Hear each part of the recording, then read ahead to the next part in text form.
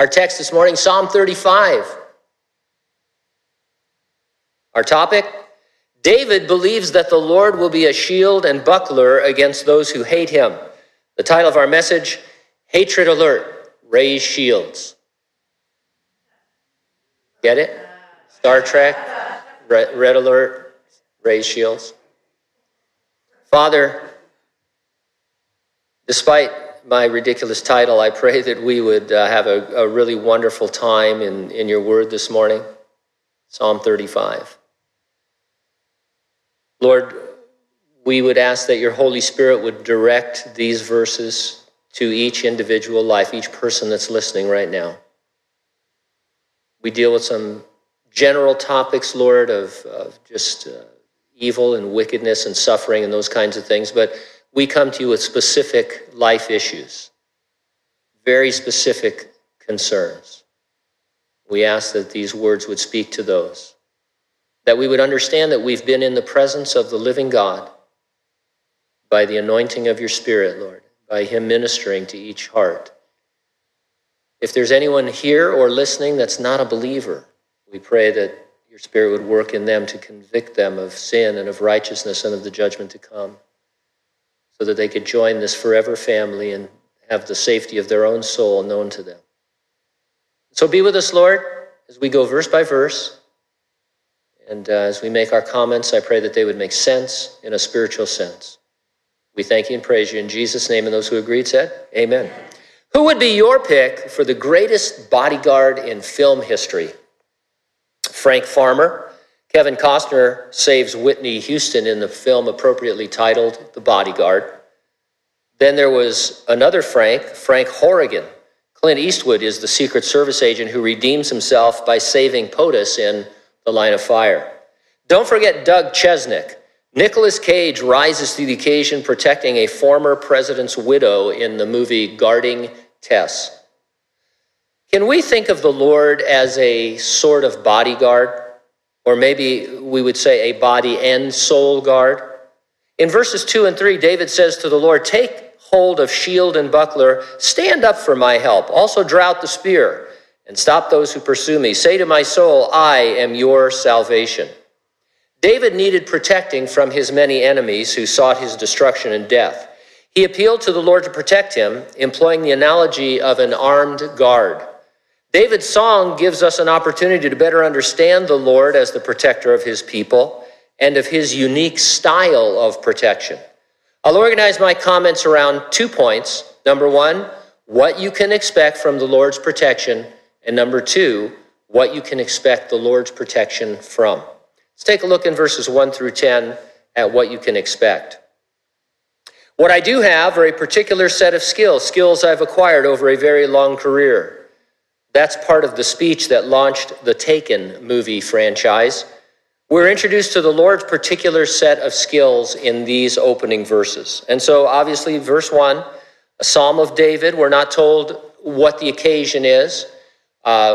We can't even really speculate in this psalm. There are many occasions that fit this. Certainly David had many times of trouble like this. He says, plead my cause, O Lord, with those who strive against me. Fight against those who fight against me. The first thing to notice, often overlooked, is that David understands the Lord will first plead with his enemies. Before he says to fight them, he says plead with them.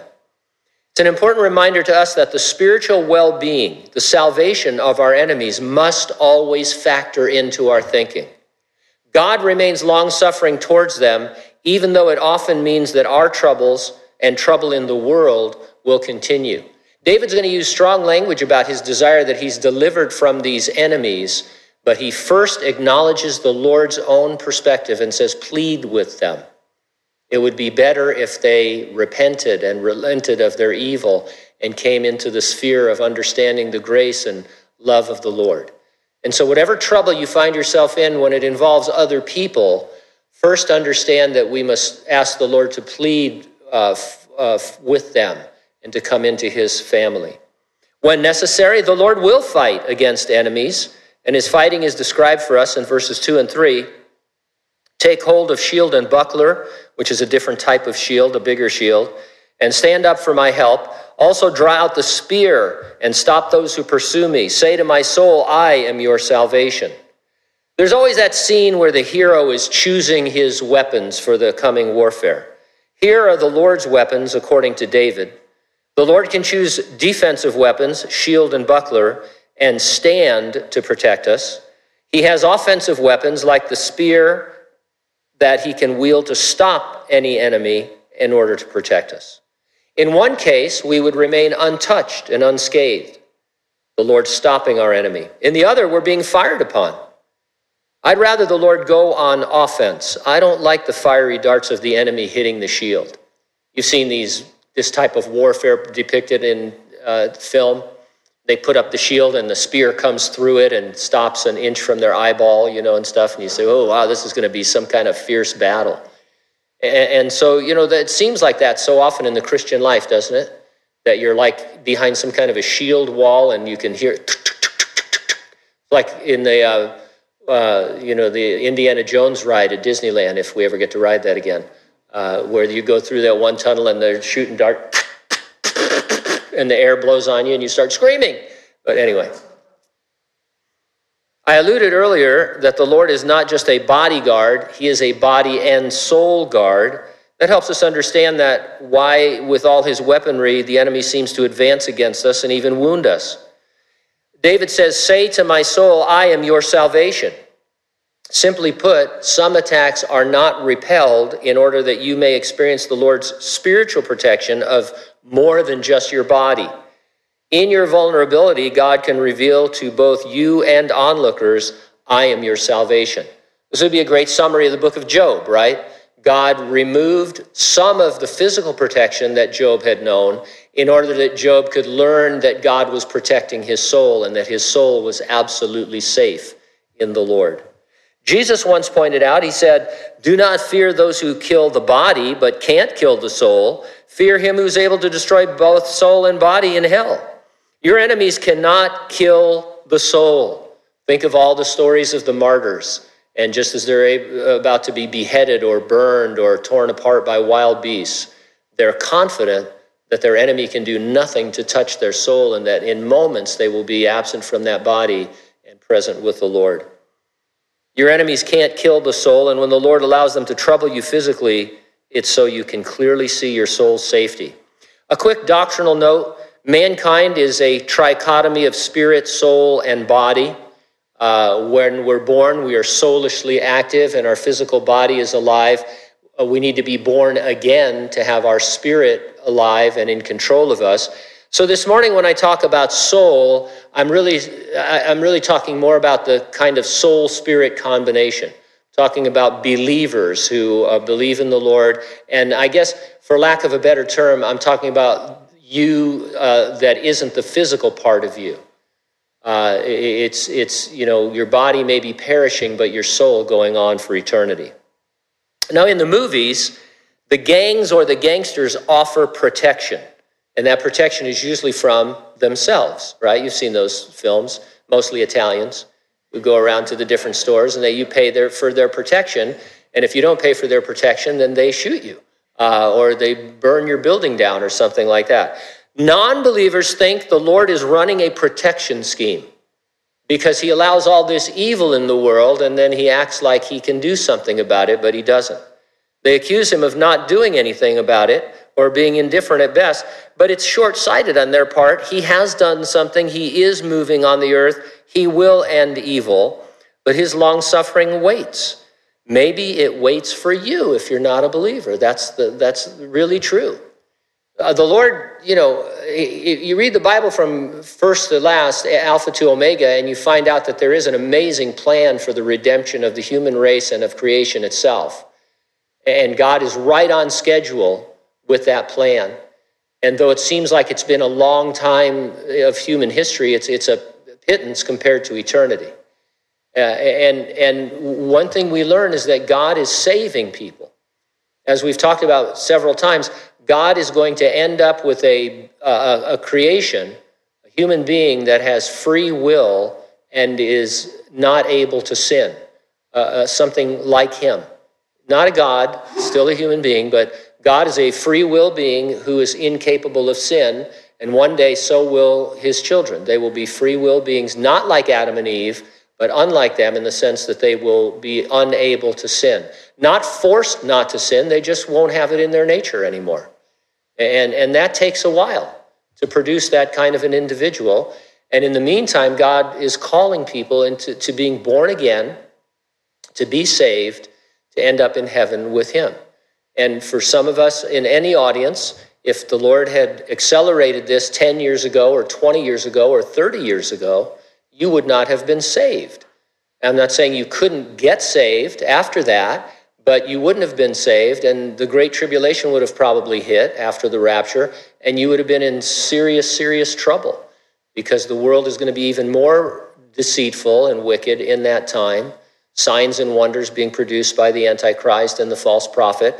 And so the reason God hasn't, he's doing something, but the reason he hasn't pushed the button, as it were, is because he's waiting for people to get saved. And we need to remember that as believers as well. Verse 4, let those be put to shame and brought to dishonor who seek after my life. Let those be turned back and brought to confusion who plot my hurt. Let them be like chaff before the wind, and let the angel of the Lord chase them. Let their way be dark and slippery, and let the angel of the Lord pursue them. Angel of the Lord is an Old Testament appearance of Jesus Christ. He commands a heavenly host of angels. David sees the angel of the Lord causing his enemies to retreat, and as they do, they're confused, they're in the dark, they're along a slippery path. We see this oftentimes in the Old Testament, where the presence of the Lord or the terror of the Lord falls upon Israel's enemies, and they literally break ranks and flee for no apparent reason. Verse 7, for without cause they have hidden their net for me in a pit, which they have dug without cause for my life. Let destruction come upon him unexpectedly, and let his net that he has hidden catch himself. Into that very destruction, let him fall. Sounds a little harsh, was it? If you do any of your own study of the Psalms, you won't get too far before you hear or read the term imprecatory. People try and divide the Psalms in different ways and organize the Psalms, and one thing they'll tell you is that there are a slew of Psalms that are called imprecatory Psalms. Now, like you, I hate it when scholars use words that we never use in our daily life. When's the last time you used the word imprecatory? I mean, really. So here's what it means. An imprecatory psalm is a psalm that invokes judgment, calamity, or curses upon your enemies or those perceived as the enemies of God. And there's a handful of these type of psalms. And though the question comes up from them, can Christians pray imprecatory prayers? And there's a lot of bad answers to that. The worst has something to do with the fact that, well, that was the Old Testament, now we're in the New Testament, New Covenant. It fosters the idea that somehow God was different in the Old Testament than he is in the New Testament. Even though Jesus said, if you've seen me, who have you seen? You've seen the Father. Father and I are how many? One. How were people saved in the Old Testament? By grace through faith in the coming of the Messiah. And so there were different ways God related to people. We believe in dispensations, but essentially it's not the fact that the Old Testament was, pretty crazy. A lot of weird things went on there, but, it's not that God wants to kill people, but Jesus says, please, Father, I died for them. No, it all flows together. But the better answer is that we can pray imprecatory prayers because, in fact, we do it all the time without knowing it. Let me elaborate before you start to call curses down upon someone. The last book of the Bible ends by saying, even so, come, Lord Jesus. That's Revelation 22:20. Have you ever prayed that prayer or thought that thought? I think of it all the time, many times a day. It is essentially imprecatory. The chapters preceding it, beginning with chapter 6, delineate the awesome wrath of God that is coming upon the whole world. They delineate the final judgment of men and supernatural beings who will be thrown alive into the lake of fire to suffer eternal conscious torment. And so to pray for the Lord to come, you're knowing that judgment is going to come upon non-believers. You're not really praying down the judgment upon them, but you're acknowledging that the next step is judgment for them. And it is imprecatory in that nature. Notice, too, that imprecatory prayers acknowledge that the Lord has been reaching out to the lost, seeking to save them. He takes no delight in the death of the wicked. Remember, David opened with plead for them, and so there's this pleading going on. Most, if not all, imprecatory prayers we encounter in the Bible are against the wicked in general and not against an individual. Certainly we would agree that those who absolutely in the end have refused to repent and give their lives to Christ deserve the judgment that they're going to get. This is true in our psalm. David does not specify a particular person. He speaks of the wicked generally. In the Revelation, the Apostle John wrote, I saw under the altar the souls of those who had been slain for the word of God and for the testimony which they held. And they cried with a loud voice, saying, How long, O Lord, holy and true, until you judge and avenge our blood on those who dwell on the earth? The imprecatory prayer is answered. It was said to them that they should rest a little while longer until both the number of their fellow servants and their brethren who would be killed was completed. And so we see this interaction, these martyrs, these tribulation martyrs, saying, hey, how much longer is this going to go on before we are vindicated? And the Lord says, I'll take care of that. There are a lot more of you that need to be killed before this is over. And so it's a very interesting kind of a thing, looking at it that way. Notice that their bodies were not protected. They were martyred, but their souls were safe as they witnessed the grace of God's wrath during the Great Tribulation.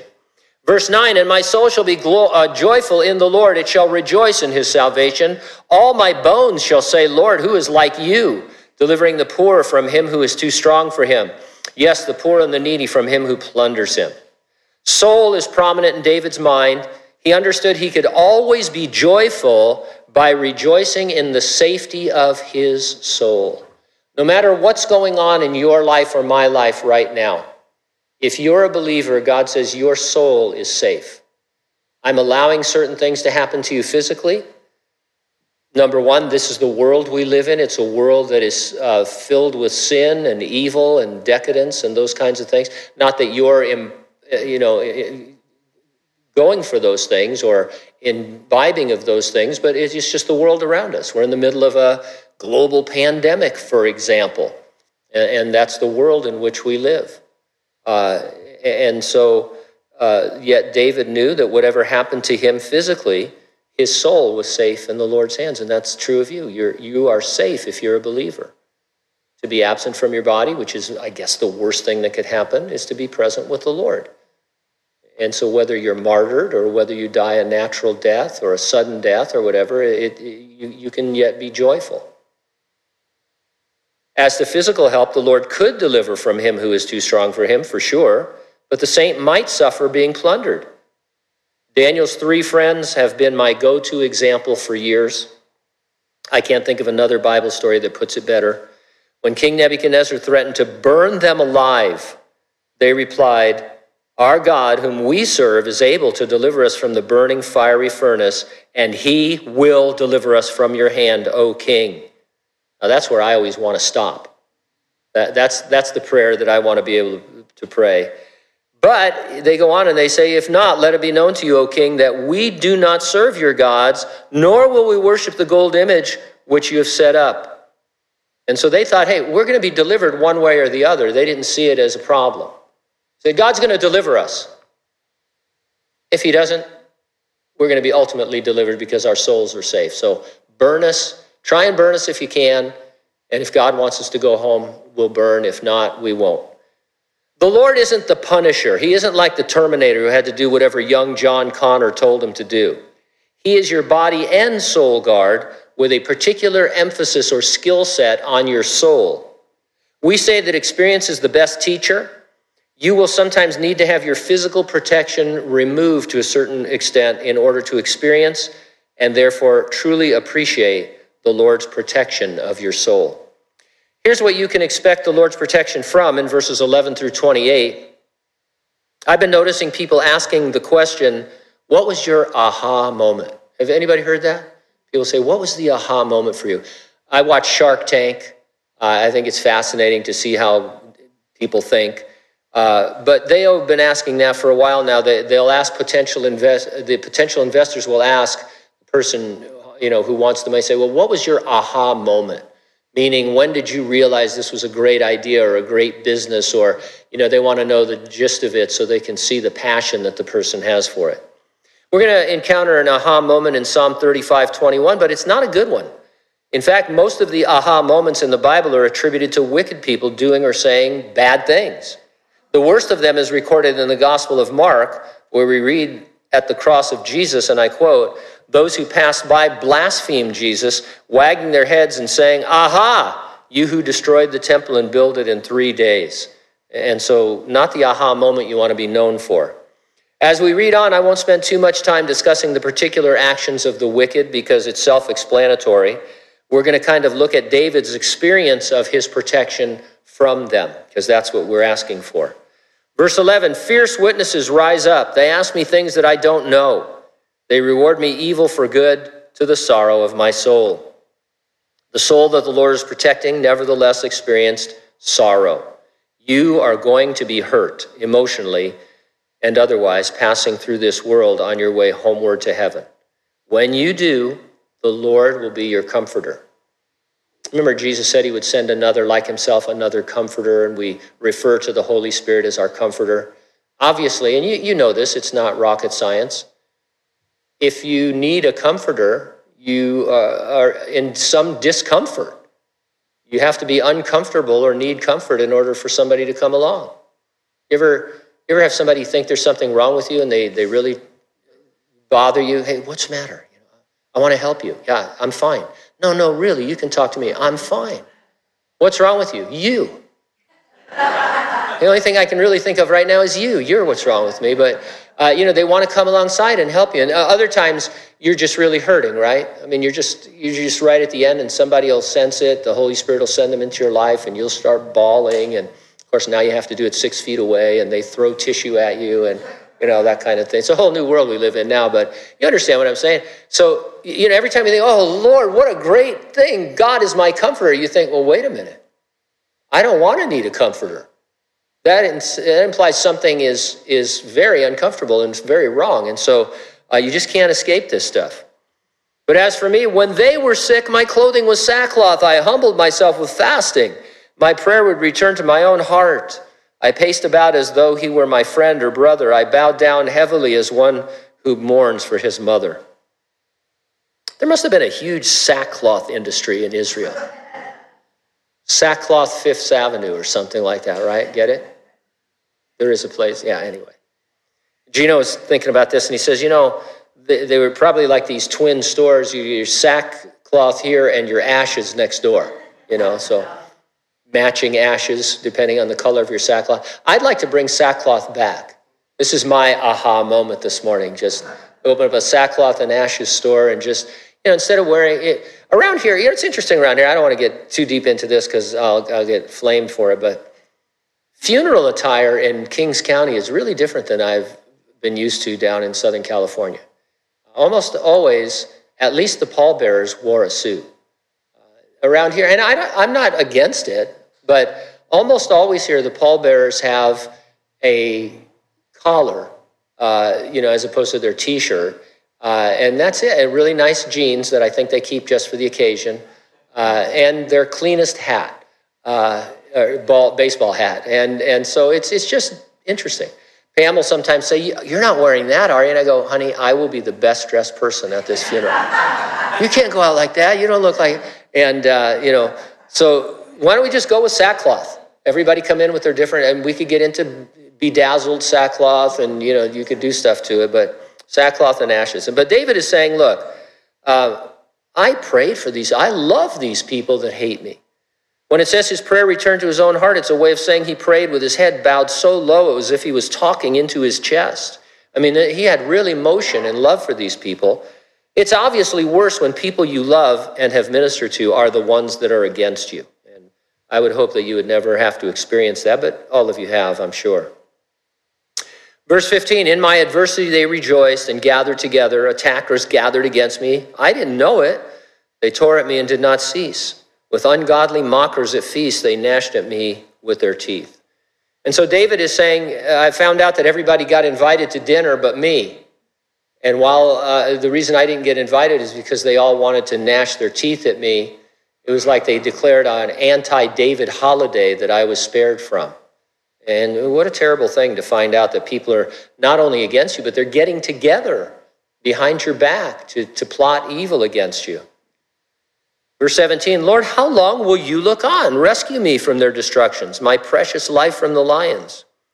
How long indicates David thought it was taking too long. You don't ask that if you think it's right on schedule. Even to him, the Lord seemed to be an onlooker doing nothing. He believed, however, that he was precious to the Lord. We might here recall the analogy of gold being purified by fire. Gold is precious, and the fire gets the impurities to rise to the surface as the jeweler is working with it. And so David said, look, it's been a long time.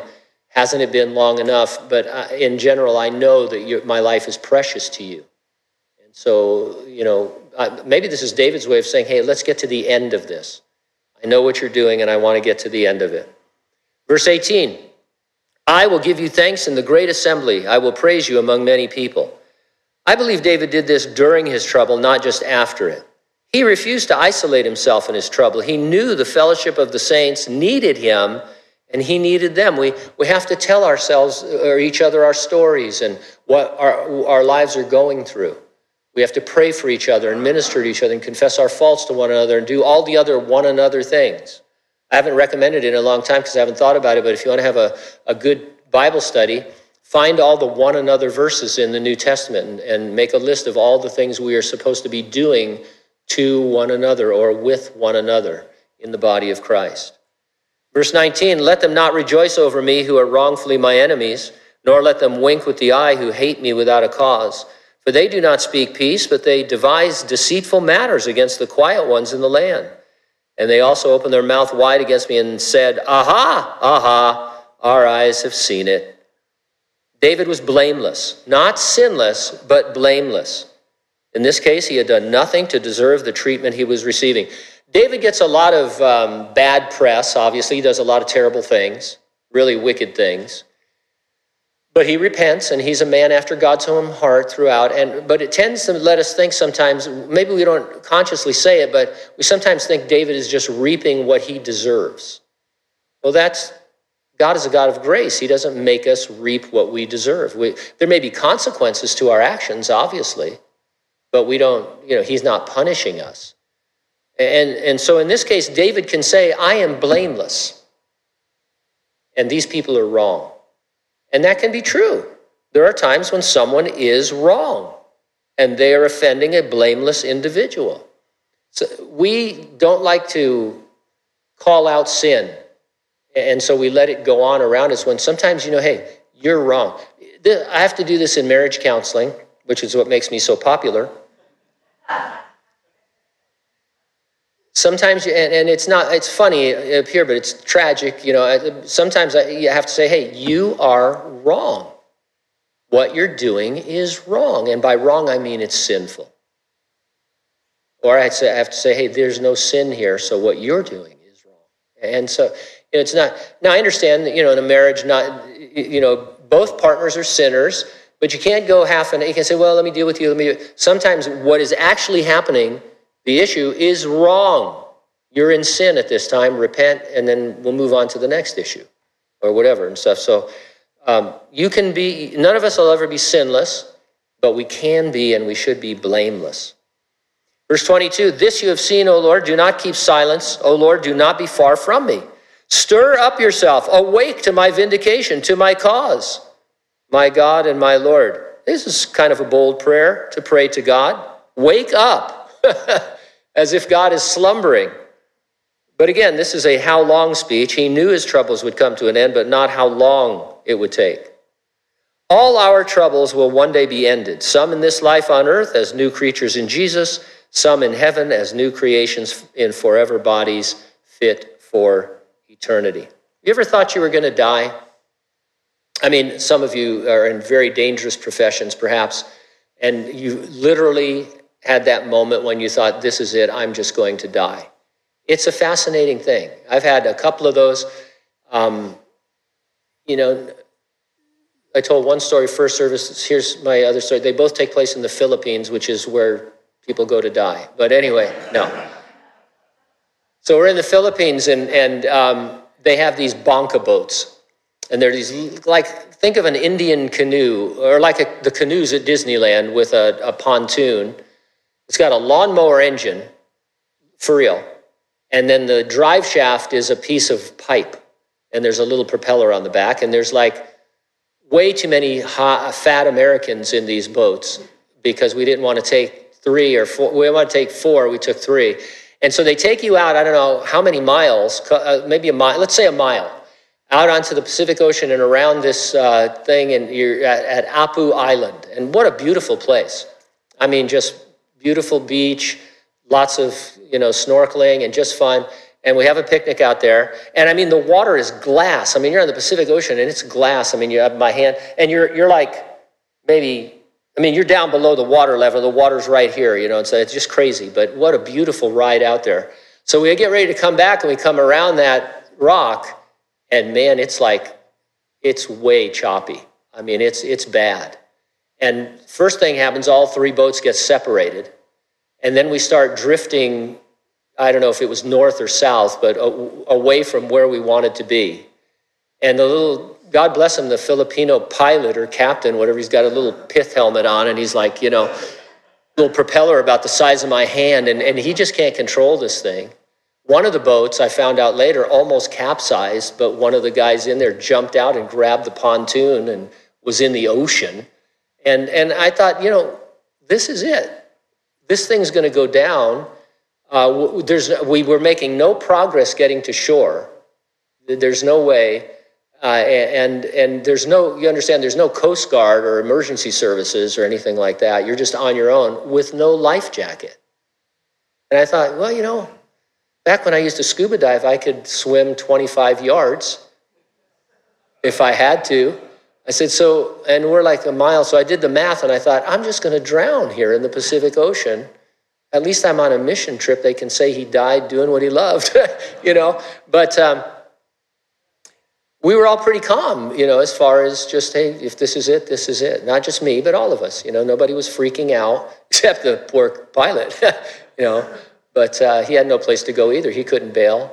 And it's interesting to think you're going to die. I mean, to be in a situation where you think, hey, we could all die today. We could all go to Taco Bell and die. I mean, but I'm sorry. I've never liked Taco Bell. Anybody here work for Taco Bell or own stock in Taco Bell? Do you work for Taco Bell? Oh, we'll see. Former employees. But anyway, this is what always happens to me. I get so confused and off track. But, if you think you're going to die and you have that moment, you think, well, this could be all right. I'll miss my family. I'll miss the church, but, that's going to go like that, and we'll all be together again. David could pray for deliverance without cursing his enemies. He did so by leaving vindication to the Lord. Vindicate me, O Lord, verse 24, according to your righteousness, and let them not rejoice over me. He repeated for emphasis that vindication must be the Lord's doing. It almost always fails when you try to clear or defend yourself. Satan is too good an accuser with too much experience to be overcome by your protestations. His strategies cannot be met with the energy of the flesh. While you're fighting one battle, he's planning another attack. And it's always, the web is always so tangled, and you just can't even break it apart. And so you have to meet it spiritually. You have to meet it by saying, Lord, you defend me. I'm not going to rally troops around me. I'm not going to have meetings. It doesn't mean you're quiet. I mean, you can say, hey, that's just not true. That's a lie. That's not true, or however you want to put it. But you can't mount an equal campaign against that person. And you certainly can't take that person to court and say, okay, I'm going to let the secular authorities deal with this. That's even worse. And so you just have to bide your time, speak the truth in love, and let the Lord deal with it. Let them not say in their hearts, aha, so we would have it. Let them not say, we have swallowed him up. Let them be ashamed and brought to mutual confusion, who rejoice at my hurt. Let them be clothed with shame and dishonor, who exalt themselves against me. He speaks of clothing here, and it always reminds me when I see that heaven sees us clothed very differently than we appear on the earth. David was being held in shame and dishonor as if he was wearing, the clothes of as if, you're out in public and somebody's walking around with an orange suit on that says CDC on the back, and stuff. They're like, huh. I love that sign. I love it on the way through Corcoran that says, don't pick up hitchhikers. Just awesome to me. I picked up a guy with an orange suit on. He said he was, never mind. And so David, that's how he looked in one sense, but he wasn't wearing garments of shame and dishonor. The Lord saw him differently. And so I've many times asked you, how are you dressed with heaven looking on? Everybody starts off clothed in filthy rags. So if this was a fashion thing, if God's trying to explain what it means to be saved, he says, when I see you as a human being, because of sin, I see you dressed in filthy garments and you can't get into heaven because there's a strict dress code. And you'll never be allowed in with those. And you can't wash yourself. You can't buy other garments. You're just out there in filthy rags. In fact, your filthy rags are the best you could do. When you believe God, the Bible says he justifies you and declares you righteous. You're not righteous, but he declares you righteous because of what Jesus did on the cross, dying for your sins. And he portrays that by saying, think of yourself as taking off those filthy garments and putting on a white robe of righteousness. Now that's how I see you. And you are able to come to heaven with that robe. And so David says, hey, they see me as clothed with garments of shame and all that, but Lord, I know that you see me in my righteousness. He says in verse 27, let them shout for joy and be glad who favor my righteous cause, and let them say continually, let the Lord be magnified who has pleasure in the prosperity of his servant, and my tongue shall speak of your righteousness and of your praise all the day long. And so he mentions righteous and righteousness. By righteous, it seems that he meant that others, if they wanted to, could see that he was in the right by how he was responding. Think of it this way. Someone comes to you with gossip and slander and backbiting of someone else, accusing them. Who's the one that is righteous? The one that is sinning overtly? And we always, as Christians, we have a way of making this kind of speech sound like it's necessary. I shouldn't be telling you this, but what that guy did was so much worse than what I'm doing right now that you have to hear this. And the truth is, you know in your spirit that, hey, I shouldn't be listening to this. Even if this is true, let's say that the stuff that he's accusing Gene of is true. Well, he and Gene need to get together and solve this, and if they can't, then we'll get some elders involved. I mean, there's a way of dealing with these things that doesn't involve sin or drawing people into sides and things like that. And so you know when somebody's wrong, and sometimes you have to say, oh, wait a minute. Instead of 6 feet, I want you 10 feet away from me because I don't want to touch this with a 10-foot pole. You may not think it, but what you're doing right now sounds a lot like gossip. And so maybe the two of you should work it out. David certainly hoped for prosperity to return. He very much wanted the Lord to act on his behalf. While he waited, he remained convinced of the Lord's soul care. Psalm 35 portrays the Lord in the role of a body and soul guard. Keep in mind that there are many other analogies that fully describe the Lord in relationship to us when they're all put together. We know that the Lord is the potter. He works with us as he does clay. As a potter, he sometimes applies more pressure and sometimes less, sometimes faster on the wheel, sometimes slower, in order to mold us into the image that he has in mind. We all think about life going too slow, God's taking too long, right? Then other times we say we're spinning out of control. God is the potter, and he controls all of that while he's putting pressure on to make you the vessel that he wants you to be. He's the refiner, as we saw, turning up the heat to remove impurities, all the while treating us as precious, and we can be sure he won't overheat us. I've made mistakes doing craft projects. In fact, I've never done a craft project that I didn't make a mistake. Never done anything crafty or with my hands that wasn't a mistake. But, you might think, oh, man, I turned away for 5 seconds and now that gold is all boiled out and I need to just throw it away. Well, God doesn't do that with our preciousness. He works with it intently, always focused on it to bring out all the impurities and leave us with the pure. He's a shepherd. He'll lead us as his sheep, but sometimes that takes us through the valley of the shadow of death. He's a vine dresser, but that means he's going to lift us up and prune us as his fruit. In my research, I came across a song by Blind Willie Johnson, Trouble Will Soon Be Over. Here are some of the lyrics.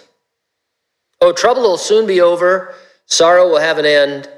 Well, Christ is my burden bearer, he's my only friend, till the end of my sorrow and tells me to lean on him. Oh, trouble will soon be over, sorrow will have an end. God is my strong protection, he's my bosom friend. Trouble arose all around me, I know who will take me in. Oh, trouble will soon be over, sorrow will have an end. He proved a friend to David and hid him in a cage. The same God that David served will give me a rest someday. Trouble will soon be over, sorrow will have an end. Although my burden may be heavy, my enemies crush me down, someday I'll rest with Jesus and wear that starry crown. Trouble will soon be over, sorrow will have an end. I'll take this yoke upon me and live a Christian life. Take Jesus for my Savior, my burden will be light.